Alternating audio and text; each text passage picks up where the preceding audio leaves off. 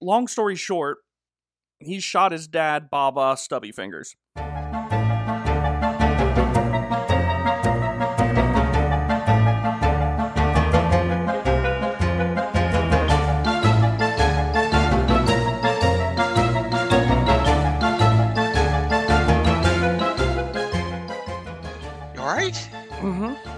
Welcome back.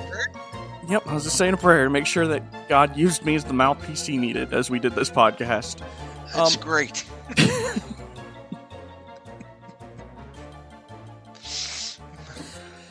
Welcome back to Rotten or Righteous, the only podcast that can't find India on the map. With me today... Whoa. Is India like a country? I think it's actually a state. It's next to Ohio. Oh, yes, I've been there before. I Right. thought some of those scenes looked familiar. It's where Chicagolis is at. Ah, yes. Chicagolis. Chicagolis, India. Okay. With...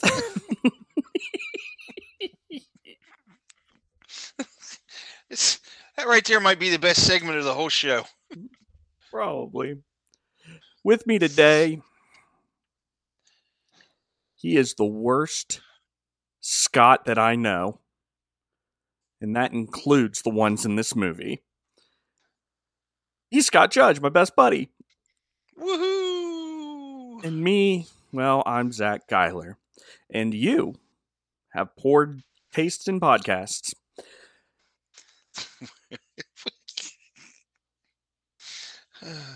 If you haven't already... follow us. You do, listener, apparently don't know what you're missing, because I guarantee in podcast world, there's something better than someone that you could listen to. Oh, I guarantee it, because some people actually make money doing this. So, really? How much have we made this far? About negative $300. I wondered what happened to my bank account. But, yeah. We're going to be talking about the second half of the movie RRR. It's a movie about a stuttering pirate. And that's a pretty good joke. I'm pretty proud of that joke. Right off the top of my head. Colorful peacock. Right. He should have had a parrot, but... I don't know what you're talking about. But anyways, before we begin, I'm thinking about giving my infant son away. Well, there's many families out there that are looking for a child. Yeah, well, I just don't know if I can look at my child with... I don't know. It's a really weird place for an awkward pause. I just don't know that I can look at my child. I mean, that's basically it. I don't know. Something happened in our relationship that threw up a barrier that I'm trying to figure out how to cross. But it is a barrier. Scott, do you know what a Wendy is? Not the restaurant where you can get a delicious cheeseburger, but the tool that you can use for babies. No, I don't. That's something new, apparently. Well, it's by the people that make nose Fritas. Do you know what a nose Frita is, Scott? What is a nose Frita? Well, a nose Frita is basically a straw that has a little HEPA filter in it that you stick in your kid's nose and you suck the snot out with. Ooh. With your mouth. With your mouth. All right, so the same people that made that makes the Wendy. The Wendy is not as intensive, I guess you could say. It doesn't create as or it doesn't need as much parental involvement as the nose Frita does, but it is still a straw, but it is a straw that goes in your baby's bottom and helps them relieve gas. And it works like a champion. Suck that out too? No, you don't. You just stick it in there, and it's just like a little tunnel, and it whistles. It's pretty fun. Anyways. Are you being serious right now? Yes, I have to do this to Philip like every single day, because every day he's gassy, and he cries. And so I do it to relieve him of his gas, because I'm a good dad. Now, what normally happens is, as you can expect with something of this tool, and like I said, if you're disgusted by bodily fluids, you may want to skip the next, 5 minutes or so. But what normally happens after a windy treatment is you pull it out and you get things flowing from the number 2 region. So you pull it out and the baby starts pooing, and you're just there to kind of, you can keep him clean and whatever. He gets done with his poo. At least that's the way it's worked 500 times before. Last Friday, I was doing our windy treatment. It's a special time between me and Philip where we just both agree not to talk about it. And his natural bodily constitutional starts coming out. But halfway through what normally is a disgusting but somewhat sanitary practice, disgusting but but it's fairly clean practice, my 2-month-old baby goes, ah! And then, and I'm not joking, Scott. You ever seen like Nickelodeon shows where like they squirt slime up and into the faces of people? Yeah.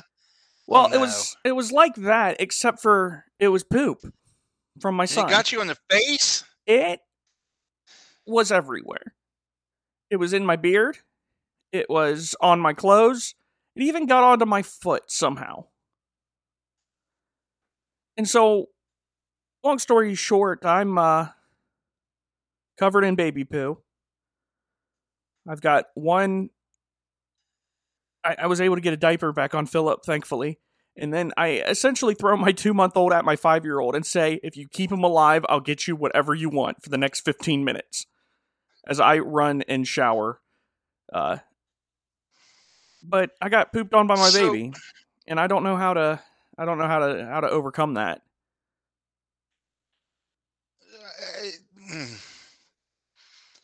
So this thing has like a stopper on it, so you don't insert too far. Right. And then there's a pliable hollow tube. But he pooped after you took this out. Yeah, you take it out. Well, it gets clogged with poo. Let's be honest. There's the initial gas, and then it gets clogged with poo, and then it's useless, and you throw it away.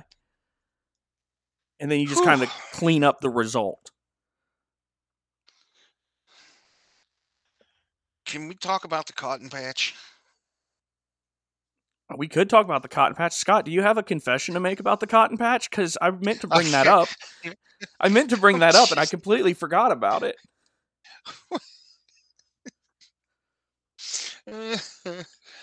What's my confession?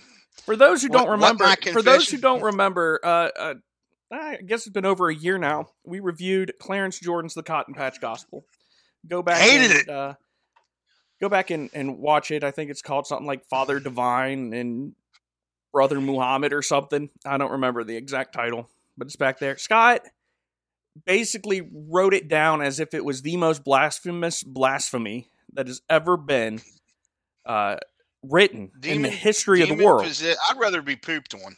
What Clarence Jordan did was take the Bible and faithfully transplanted the Bible story from Palestine to southern United States. Scott, you might as well have told him that I don't know, Satan himself wrote it, the way that he reacted. Jesus was not born in Atlanta, Georgia. No, he was not, and nobody said that he was. Was it Jackson, Mississippi? I don't remember. I just remember that the governor of Georgia wanted to kill Jesus after he was born, so his family had to hightail it down to Mexico.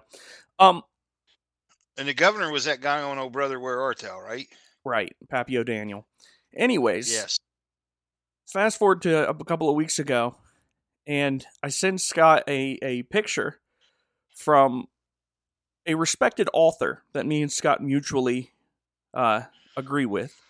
A man by the name of David Roper. Used to mutually agree with.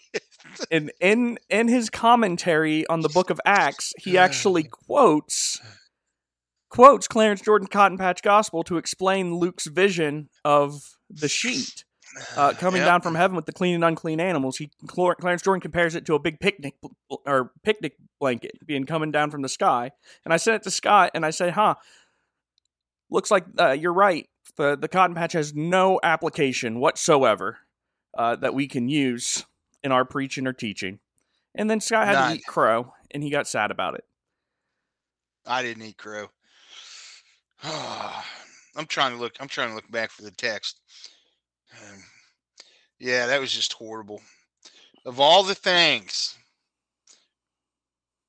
Mr. What's your name? I'm not even going to mention his name. You don't remember his name? I do remember his name. Starts with an R. Rhymes with groper. No, I mean, it does. Okay.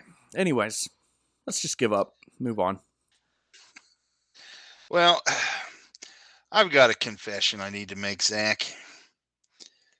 And you've been Kathy Bates this whole time. I have been. I knew it. These are Zach's words. He literally made my argument for its value, putting it in the context that Americans understand. And my response was, I don't want to talk about it. I'll be in the corner pouting. But anyway, if we move on, Zach, I've got a confession. Okay, confess. And, well, I did real good watching the first part of the movie. You didn't watch the second part of the movie? And I stopped it where I thought that natural pause was going to be. Yeah. And then we were talking on the phone, and you had mentioned about when the two arms come together, and that was the fire in the arms, the fire in the water that were on the arms. Well, I hadn't seen that part yet because that's about 10 minutes later than where I stopped it. Where did you stop last week?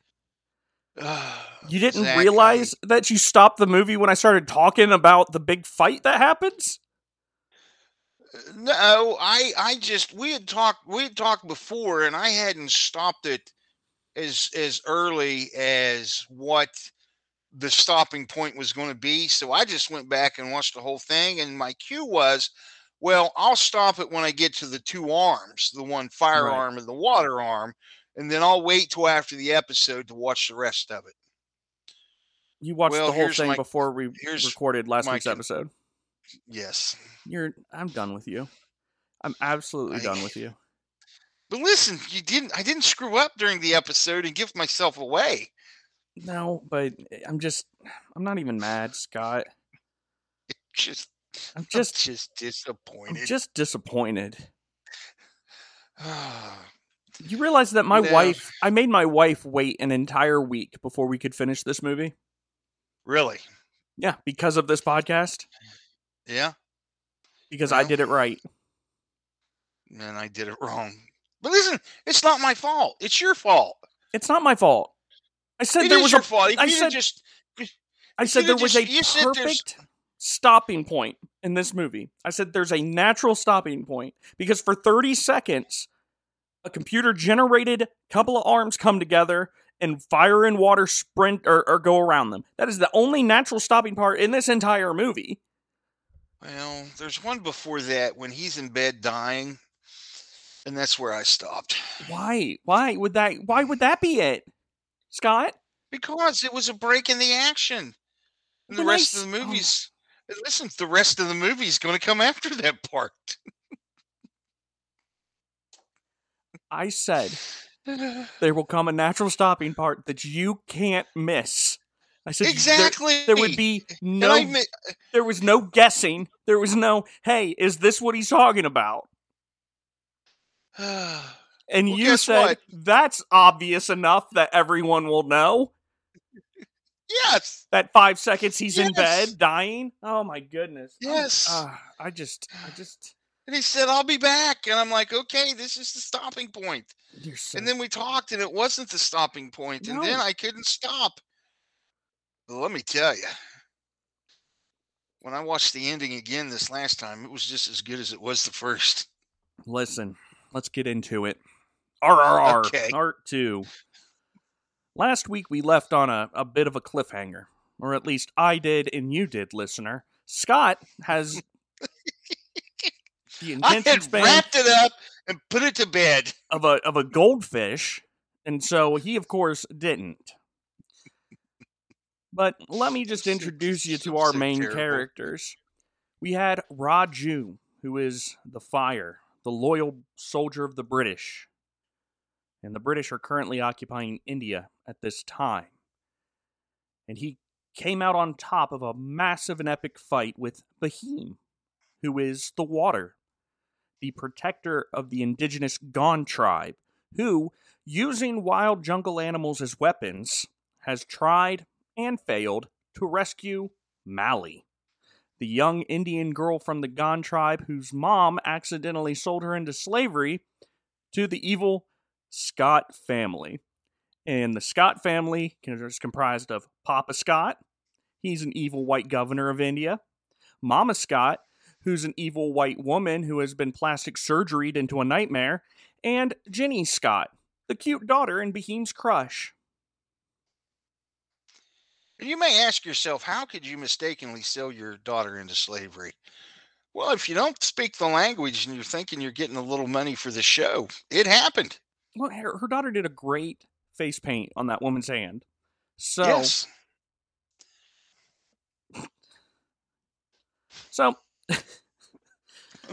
There's 2 coins. We're taking your daughter with us.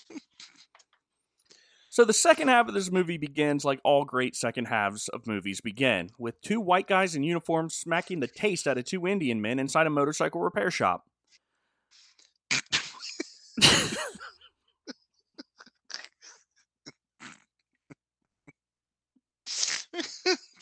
The only reason I'm laughing is because you said, like the second half of every movie begins. I'm not laughing at these poor guys in the shop. That's the joke, Scott. That's the joke. They were getting smacked.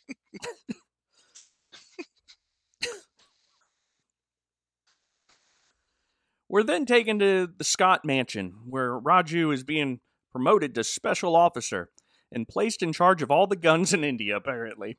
This is the world's largest warehouse. I've seen even the computer-generated overhead view of the Scott's compound. I don't know where this building is. This building is massive. It's huge. It's like a jet hangar filled with rifles. And then he's given a special gun, Raju is. And then we're in a flashback. And we see Raju's father training an Indian militia when Raju was about 10 years old. The only problem is they're all training with fake rifles. Matter of fact, there's only one gun in the entire militia. And that doesn't make for a very good militia, to be honest. And No. But that one gun belongs to Raju's father, also known as Baba. But the men want some real guns and some real bullets. And Baba holds up a bullet and asks if they know how much one bullet costs. And then we flashback inside the flashback. There was a lot of flashing going on. We're flashback squared to the time when Baba was a member of the British Army. And a leader of the Indian village, this old fat guy, is tied to a tree. And he's given a death sentence for failing to pay taxes.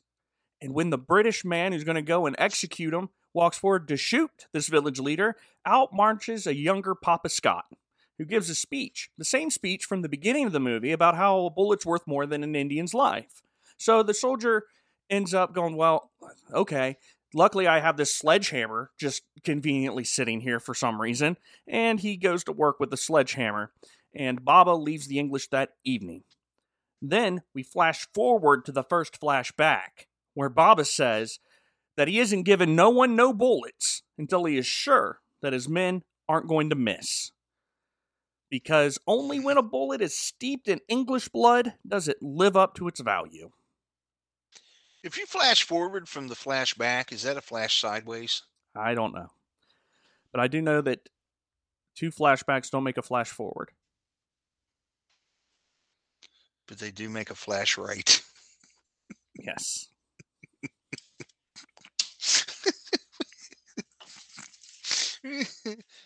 The next day, young Raju is having a hard time pressing the stock of his fake rifle to his real shoulder. Turns out that Raju took out his daddy's gun shooting last night. Uh-oh. And Baba is about to make the rest of him match his black and blue shoulder with his backhand. Mhm. When Sita, a young girl at the militia camp, intervenes. And she's like, Baba, please don't beat your son for 5 seconds. Because turns out Raju's like really, really good with a rifle. And he takes her out, or takes Baba out into the field. And sure enough, there's this log with a bullet hole in it, right dead center. And Baba's like, Raju, where'd you shoot the gun from in order to hit this bullseye? And Raju points to a location that's like 20 miles away. Like further than any bullet in the history of bullets have ever traveled. You can only see the place with a telescope. Right. And of course, Baba's amazed. And what do you do when you're amazed because your son steals your gun and then makes an amazing shot? You just give him a big old hug. I love you, son. Now, back at the military camp, Baba's about ready to tell all the militia how great Raju is. But then, pew pew, the British attack. The more I talk about this movie, the more I realize that it sounds like this movie should be so depressing. The second half, I didn't get the great delight as I did in the first half. No, but there's so much violence and bloodshed and death, and yet you pretty much enjoy every second of it. It's really a really cool movie. People die really cool ways in this movie. Yeah. For example, in essence, go ahead.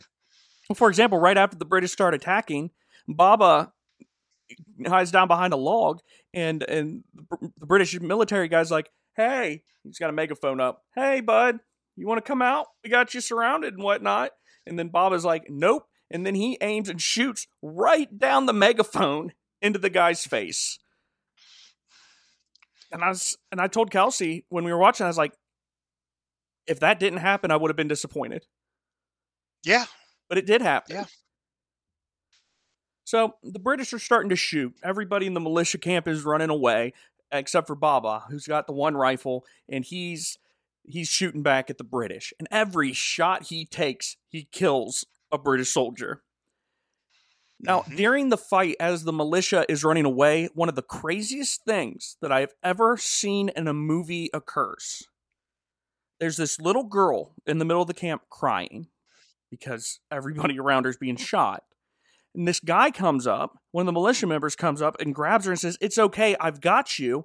Takes about 3 steps before he's shot in the back. And as he's shot, he throws the little girl into the air. Like 8 feet into this air, this poor child is. And then another soldier comes up, or another Indian militia guy comes up behind him and then catches the child and then keeps running. That is probably the only time I will ever see in a movie a flea flicker play being run with a child as the ball. The old little girl flea flicker. I mean, but it's the only way you can describe it, is that it was a flea flicker child rescue.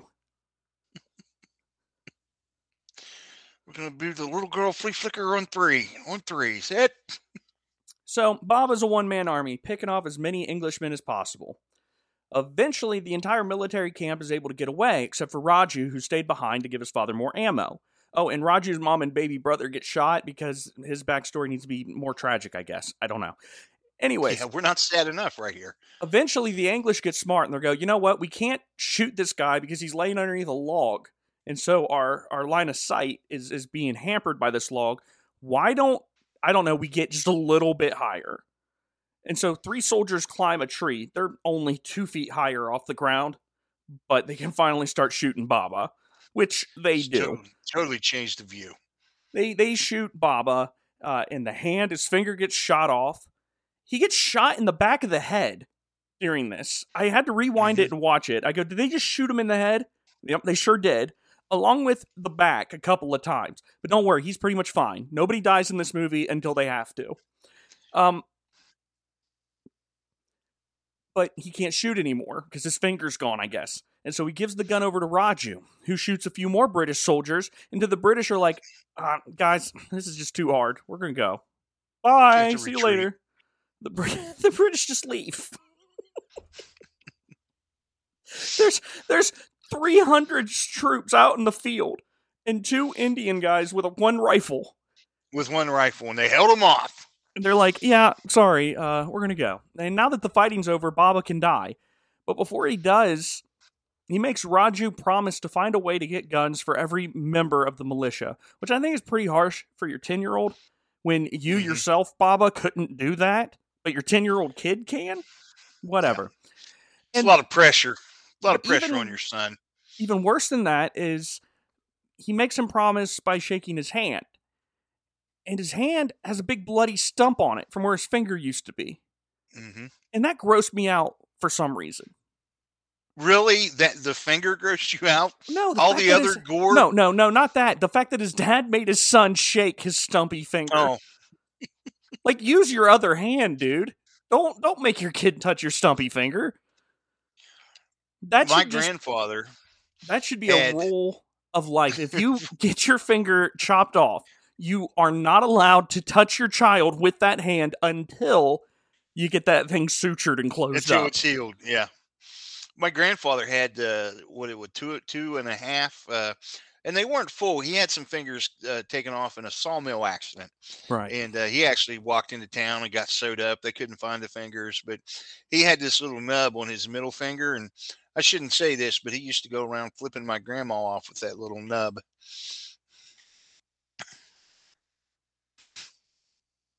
We can cut that. I don't think I will. I have nothing to say to that. I'm thoroughly entertained by that story. I just have no reply whatsoever. She would get mad and agitated, and he'd fly that little quarter finger nub up, and anyway. Hey, guess what? We're done with flashbacks for a second. Reminds me of a time. Back in modern day, Raju is writing a letter to Sita, his boo from back home. And he said, "Dear Sita, guess what? I just got put in charge of all the weapons in all of India. So I should be able to arm the rebel militia real soon. But I feel kind of bad because in order to get this position, I had to betray my best bro, Bahim. And I feel real sad about that. So I'm pretty conflicted. Meanwhile, Papa Scott's back home cleaning up from Bahim's animal attack. And Papa Scott is none too happy. He's pretty put out by everything that occurred at his party the other night. And he wants to make a little grump on. Right. And he wants to make an example of Bahim to make sure no one tries to rise up against the crown again. And Mama Scott just wants to watch some punishment being doled out because she's a freak. Of everything that goes on in this movie, she is like the sick, disgusting, perverted, demented, mentally unstable person. Well, I think that's a little bit of her real life character getting into that because that plastic surgery wasn't makeup for the movie. She was nasty. She was butchered by a surgeon, so she wants to watch everyone else be butchered. So, Papa Scott orders Raju to publicly flog Bahim until Bahim falls to his knees and begs for mercy. Things look pretty bleak for Bahim. And I'll be honest, this is a hard scene to watch. Because it goes on for 10 minutes. Scott, that's longer. That's longer than the flogging scene from The Passion of the Christ. I looked it up. Yeah. 10 minutes of just watching Raju whip the living snot out of Bahim, trying to get his friend to fall to his knees. But Bahim refuses to kneel, even when Mama Scott brings out her own personal pokey whip. This is the weirdest scene in the entire movie. Because Raju's beating Bahim with a bullwhip, and Mama Scott's like, there's just not enough blood here. Here, Raju, use this whip. And then she like reaches underneath her seat and pulls out, I don't even know what what it is. It's just a whip that looks like, those like spike strips the police use to pop tires? It kind of looks like that in whip form. Running clear up the whip. It reminded me of because I just removed a bunch of carpet from my house. It reminded me of carpet tacks, like those strips of carpet tacks. And that's what made it hurt for me even worse, because I can't tell you how many times I've been poked and scratched and whatever, getting those stupid strips of carpet tack up. Or like a thorn bush. Yeah. Like you got the big stem on a thorn bush. I don't know, but I don't know why she has that. Why was does she carry it around with her everywhere? In case they don't bleed enough. Like, I just don't. Even like the way she picks up, she had to poke her hand a little bit. Yeah. That thing just looks dangerous. So things look even more bleak for Beheem. Because now he's got this pokey whip to deal with. But don't worry, a leaf blows off a tree and smacks Beheem right in the face and lands into a puddle of water that was not there at the beginning of this scene. I do not know where that water came from. It still bothers me to this day. Mm-hmm. And when Beheem sees this leaf, it causes him to break out into song. he's re-energized. I'm not joking. Beheem sings a 5-minute song about himself. He's just singing a song about how great he is. Make that deal now! जुल्मी के पैरों में कुचला रहा शाखों से टूटा तू पत्ता नहीं वो जुल्मी की चौखट को घर जो कहा फिर ये जन्म तेरा सच्चा नहीं हो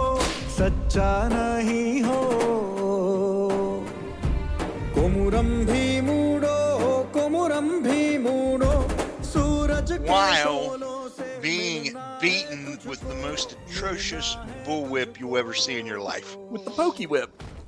And there's no way. I mean, you said, so they take the whip and they wrap it around this post and they pull it back out. And this thing's just splintering and just tearing that thing to pieces. Truly on your flesh. Yeah, no, I mean, there would be nothing left of you. Yeah, but it doesn't matter because he's singing a song about how he should build a fire in his heart and he's not going to kneel because he was born in the forest. And everybody knows if you're born in a forest, you don't kneel. You don't kneel. And suddenly, rule number one of the force. Right. And suddenly, Raju's lashes totally unfazed Beheem. Beheem's just getting whipped, smiling and singing a song. Even after no less than 20 pints of his own blood.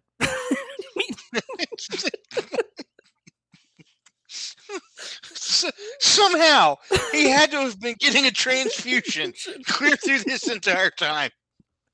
20 pints of his own blood flows out of his body and makes a little river into the crowd of people. There's a bunch of Indian people around. They were forced to watch this. He still refuses to kneel. And seeing Beheem's act of defiance, as well as his catchy song about himself, sends the crowd into a frenzy, and they start attacking the British soldiers. And I mean, it's real gross. One lady takes a bite out of one of them. Another one just takes her nails down a British guy's face like he's Wolverine, or like she's Wolverine. And while this is happening, Raju just gets Beheem's lifeless but still alive body to safety. And then that night, he's not kneeled.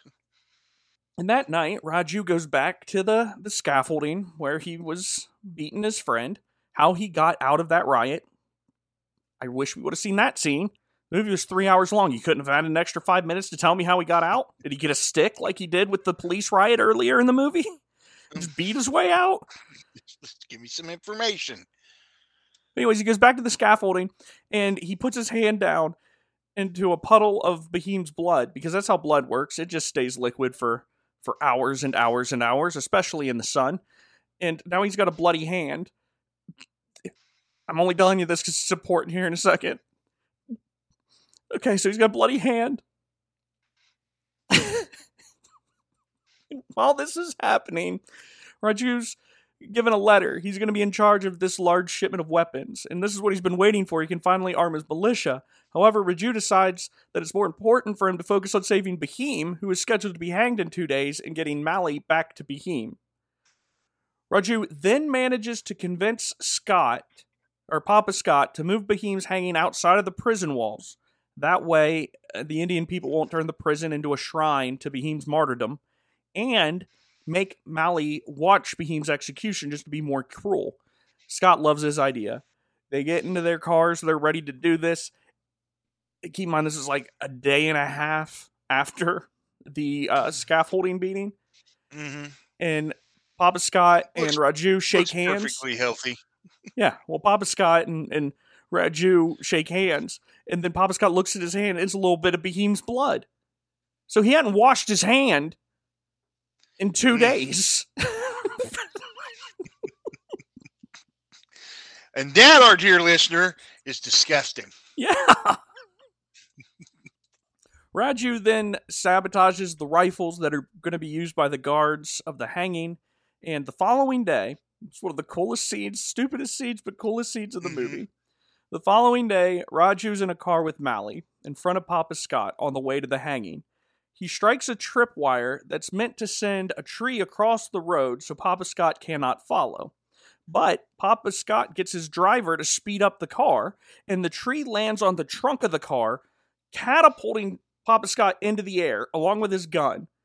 And he has the wherewithal, while he is flying in the air, to grab that rifle and shoot the back driver's side tire of Raju's car, which for some reason sends the car into a barrel roll clockwise, which makes no sense. And as this car is just flipping over and over and over again, Raju and Mali get ejected from the car at like 99 miles an hour. It's ridiculously fast. But don't worry, neither of them are really hurt. I mean, Raju does roll into a tree branch and is impaled into his side, but if you remember back to the fight at the first half of the movie, he was stabbed in the heart with 3 stone knife things that Beheem had, and that was never addressed. So just a small flesh wound. You think it's an impaling. You think a tree branch is going to stop him? Nah. Raju's basically immortal. Meanwhile, Beheem is on the gallows, and he manages to get his hands free. And he just starts beating the snot out of all the guards around him. And they can't do anything, because remember, their rifles have been tampered with. So Raju is now off of the tree, and he is racing towards Beheem to help him. And Mali is running in front of him towards Beheem.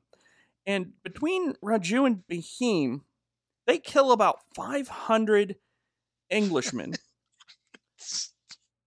using just their legs, a stick, and the butt of a gun. Not one punch is thrown in this entire movie. It is nothing but just the power of thighs. Just snapping necks. The power of thighs. That might be your title this coming week. The power of thighs. So Raju finally makes it to Beheem. Mali is running in front of him, and an English soldier is behind a tree behind Beheem, and he repairs his rifle. Raju sees the assassin and pulls his pistol, but to Beheem it looks like Raju's about ready to pop a cap in Mali. So Beheem leaps over Mali as Raju fires. He's leaping towards Raju. His bullet misses Beheem by a centimeter, and it hits the assassin square in the dome, so the assassin's dead, as Beheem, mid-air it seems, is able to get his hands on a club and just whack Raju right across the face with a tree branch. His BFF. And so unbeknownst to him.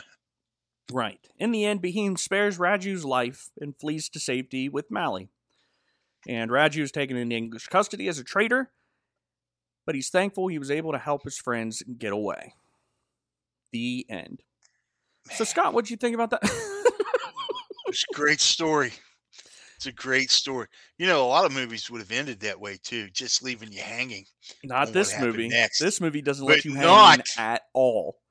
Not the stuttering pirate. Months later, Papa Scott still hasn't been able to find and hunt down Beheem, but his troops are combing the neighborhoods and getting close to cornering him. Raju is still alive, being given enough food to just barely survive. He's being fed once a week in a jail cell, but don't worry, because he's more muscular than ever. Because he's in the best shape of his life. Right, he spends every waking moment just doing pull-ups. That's all he does, just pull-ups. 24/7 pull-ups. And he looks like a grizzly bear now. Because, yeah, he's got long hair and a beard. He looks like an Indian version of a Catholic Jesus. Okay, scratch what I just said. There's the title of this episode. An Indian version of a Catholic Jesus. So anyways, why is he doing these pull-ups? Because he's still preparing to get the guns for his people, even though he's days away from his execution. Why? He doesn't care about the goal, as long as he's just working towards it, is what he said, which is real dumb, I'll be honest with you. But whatever. And so Scott's like, oh, you're still working towards your goal. Let me do this. And he breaks Raju's knees, both of them, and throws them into a tiny hole in the ground. But don't worry, because Raju is able to reach up onto the lid of his tiny hole, which has some bars in it, and he just keeps doing pull-ups with his broken knees. He doesn't care.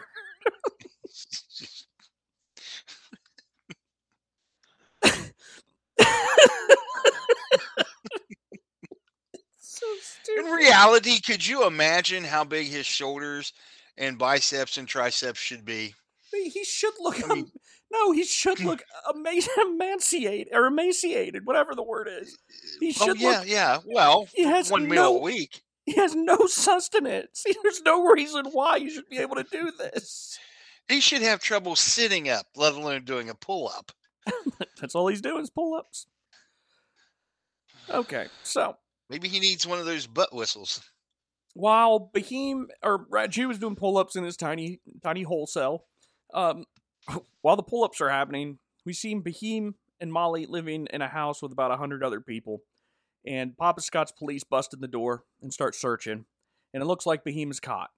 But don't worry, because Raju's fiance, Sita, just happens to be there for some reason. No clue why, but she's there. And she runs up to the police commander and is like, hey, bud, everybody here has smallpox, so you really want to be in here searching? And they're like, no, we don't. And so the police run away after kicking Sita in the stomach, and Beheem and Molly are safe. And then Beheem learns that Sita is Raju's fiance, and he learns that everything that Raju had done was to help India's rebel militia. And a flashback, we have another flashback here, then tells us how far Raju has gone to help this revolution. Long story short, he shot his dad, Baba Stubby Fingers. When the Englishman pulled away because of the one gun and a bunch of people shooting, or that one gun shooting a bunch of people, I should say, Baba took the opportunity to strap a bunch of TNT to himself. And then when the English came back, he gave himself up. There was only one bullet left for the one gun that the militia had. And Baba's like, hey, Raju, will you do me a favor and just shoot me in the back so this TNT will blow up and I can kill a bunch of soldiers? He actually was a suicide bomber. He was a homicide bomber. Right. Which has never happened before in the history of anything. Until right then.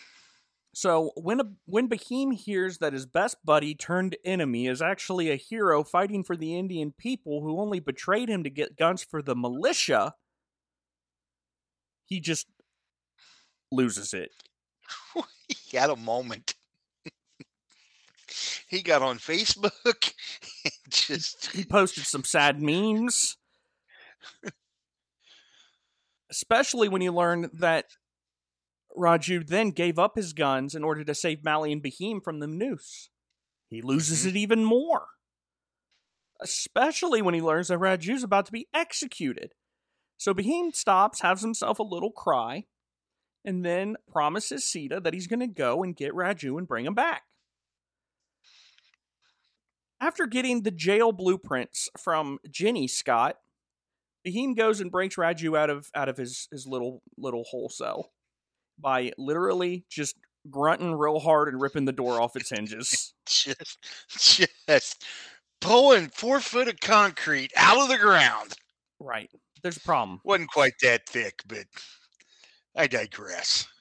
But there's a problem. How are they going to escape? I mean, Raju has 2 broken knees, and Beheem hasn't been spending the last several months doing pull-ups. So they both are injured, I guess, even though Beheem does have the strength to rip a jail cell door off of its hinges. Mm-hmm. But they do what any of us would do in this situation. Do you remember that cartoon Wonder Twins? No. Oh, they could like have Wonder Twin power, and they would like touch their hands together and say Wonder Twin power activate, and then they might become the form of wind and the form of rain, and they could just wreak havoc. I think they're the first Wonder Twins. Maybe. I like what I'm going to say better, though. Okay. Because they do what any of us would do in that situation. Beheem puts Raju on his shoulders and they chicken fight their way out of the prison. You're right. Chicken fight.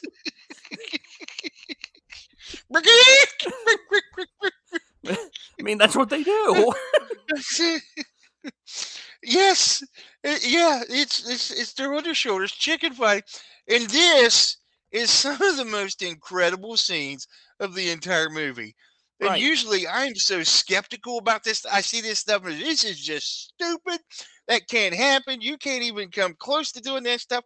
And in this movie, didn't mind it a bit. I Listen, loved it. you need to understand going into this movie that the laws of gravity and the laws Don't of exist. bullets affecting human flesh Don't exist. do not exist, and that these two are just the greatest chicken fighters of all time. I mean, after doing some flips and a few gnarly murders, they're able to escape. No, let's keep in mind here. You say flip, Zach. It's not one man flipping. It's on the shoulders, and they're both flipping, Right. which is incredible. It's a 2-man flip. It's a 2-man flip. It's a 2-man chicken fight flip. But they do escape the prison pretty easily. And but they still need to get out of the forest next to the prison. But Beheem has a plan. First, Yes. they need to do something about Raju's broken knees. Thankfully, Beheem finds some leaves and scrunches them up and puts them on Raju's knees, so he's just fine now. He's healed. He's good. And then at a shrine, Beheem also finds a bow and arrow and a couple of orange flags, so he takes a moment making Raju an Indian superhero costume and then gives him the bow and arrow. Good times. I don't know why he made Raju a pair of pants. I don't. But he did. He made him a pair of orange pants. And then the two of them, armed with nothing more than a bow and arrow, get to work slaughtering the entirety of Papa Scott Special Forces. Demolishing. Over the course of a 20-minute final fight sequence, the following happens. Raju sets the entire forest on fire with one flaming arrow, along with several soldiers. Raju then prances like a deer around the soldiers, just shooting them one by one. He then, at one point, kicks an arrow through a tree, sending it into a soldier's ear, killing him. And then at that point, more soldiers arrive on motorcycles, and Beheem finds a spear. And he immediately throws the spear at a motorcycle, which blows up like 10 motorcycles. And I like this movie so much, and I'm going, well, maybe that could happen. Then Raju finds some grenades and ties them to his arrow and blows up most of the remaining motorcycles.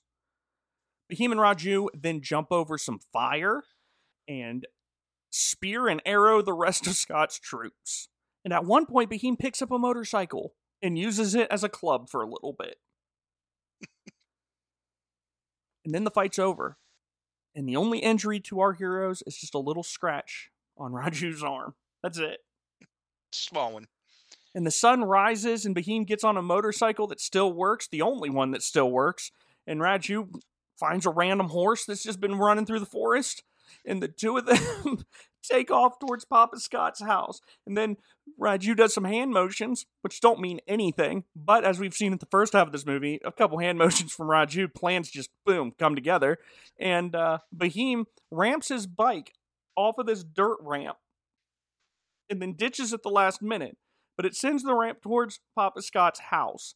And then at the last second, before it hits the second story window of Papa Scott's house, Raju manages to light his last arrow, or one of his last arrows, I guess he has one more arrow, and fires a flaming arrow at the motorcycle, exploding it. And it just so happens that Papa Scott kept all of his TNT and explosives on the second floor of his own mansion. Yes. When it comes to bromance, there is no mountain high enough. Why? I don't care about the bromance. I want to know why all the TNT in India was on the second floor of that building. Because if it wasn't, how were they going to blow that place up? It's true. I mean, if it was out in the shed out back, Where it was supposed to be. You couldn't have destroyed that mansion. If it was in that hidden warehouse of guns. Yeah, how's that going to work? So the whole complex just disintegrates in one big fireball. And in the explosion, Mama Scott gets killed. And Bahim finds a stockpile of guns for Raju's militia. And he drags them out of the warehouse to where Raju is, on the third floor of this destroyed building. Why didn't he just leave the guns there, Scott? Why didn't he hey, know. I found some guns. We can go back and get them here in a minute. It's not like there's more English troops around. First floor, second floor, totally destroyed. Third floor still intact. Yeah, it's fine. It's totally good. And Bahim finds a stockpile of guns for Raju's militia, and Bahim shoots Papa Scott in the heart with one of the new guns. Sita and Raju are then reunited. Bahim and Jenny Scott have a nice moment where they hug, even though Bahim just murdered both her parents. Yeah. She knew they had it coming. Listen, she lived with them. She didn't maybe like their policies or their racism or the things that they said about the Indian people. But she didn't seem to have a terrible relationship with her parents. I mean, even if you don't like your parents that much, if the murderer of both your parents came up to you and was like, hey, you want to hug it out? I think the answer is no, thank you, please. It'll be no. You'd shed a tear, you would think. Nope, she's fine. She's totally cool. Yeah. Bahim's there to give her a hug. And Bahim and Raju make their bromance official by making a new flag with their blood. Yes. And the guns are delivered to Raju's people. And Mally's returned back to her mother. And RRR ends as all great movies end, with the entire cast doing about a 10-minute song and dance number where they sing about the Indian Revolution while smiling the entire time and wearing different hats and turbans. Bhima, you helped us achieve our dream, inspired me to keep fighting for my cause. What can I do for you? Be my teacher.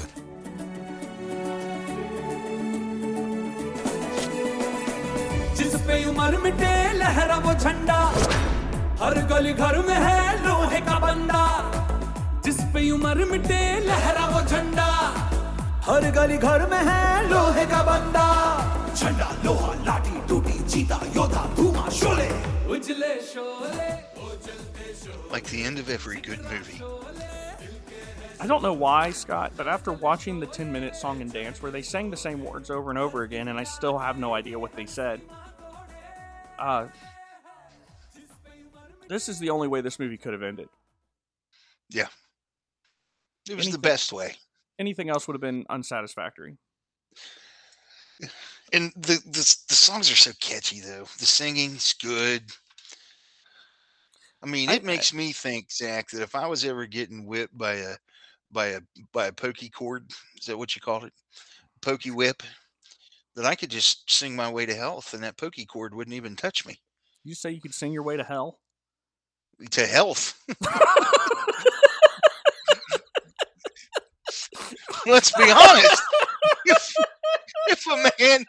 If a man wanted to sing his way to hell, I assume he could.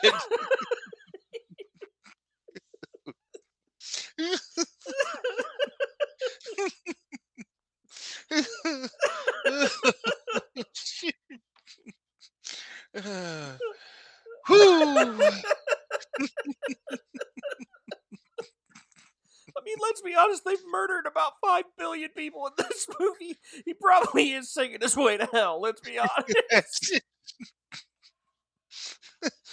I like this movie so much, Zach. I do just too. It was such a good this movie. is just so the whole movie's just like not me, not my personality, and it's a great movie. I mean, It is a great movie. I'm afraid that people aren't going to watch this because of the way you have to describe it. But It's a good movie. hey, Scott, before we go, thank you for listening to Rotten and Righteous. If you will, give us 5 stars if you're listening on iTunes. If not, follow us wherever you're listening to. Tell your friends, tell your folks, tell your preacher about us, and then repent. Whoa. Hold up. I agree with most of what you just said. But tell your preacher, are you sure? I mean, Are yeah, you sure we want to go that far? we need more preachers in our lives. Well, yeah, that's true. If you happen to have any affiliation with the School of Preaching, make sure you send this to Andy Robinson. Oh, gee, really? and just encourage him to let him know what 2 of his alumni are doing with their lives.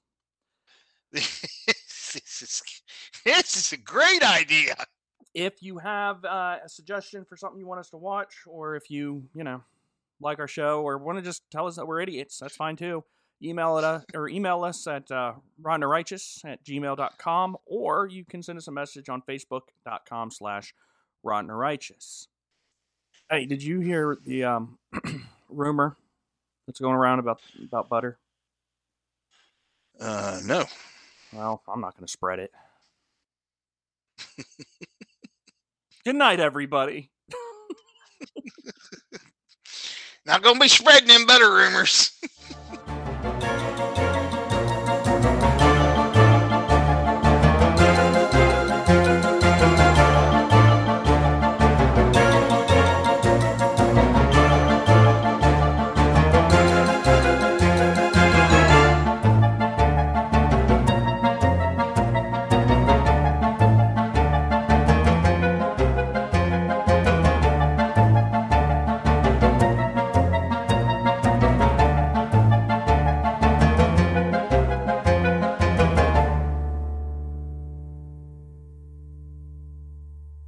You're listening to Watch It or Watch It. Your dad can be my dad.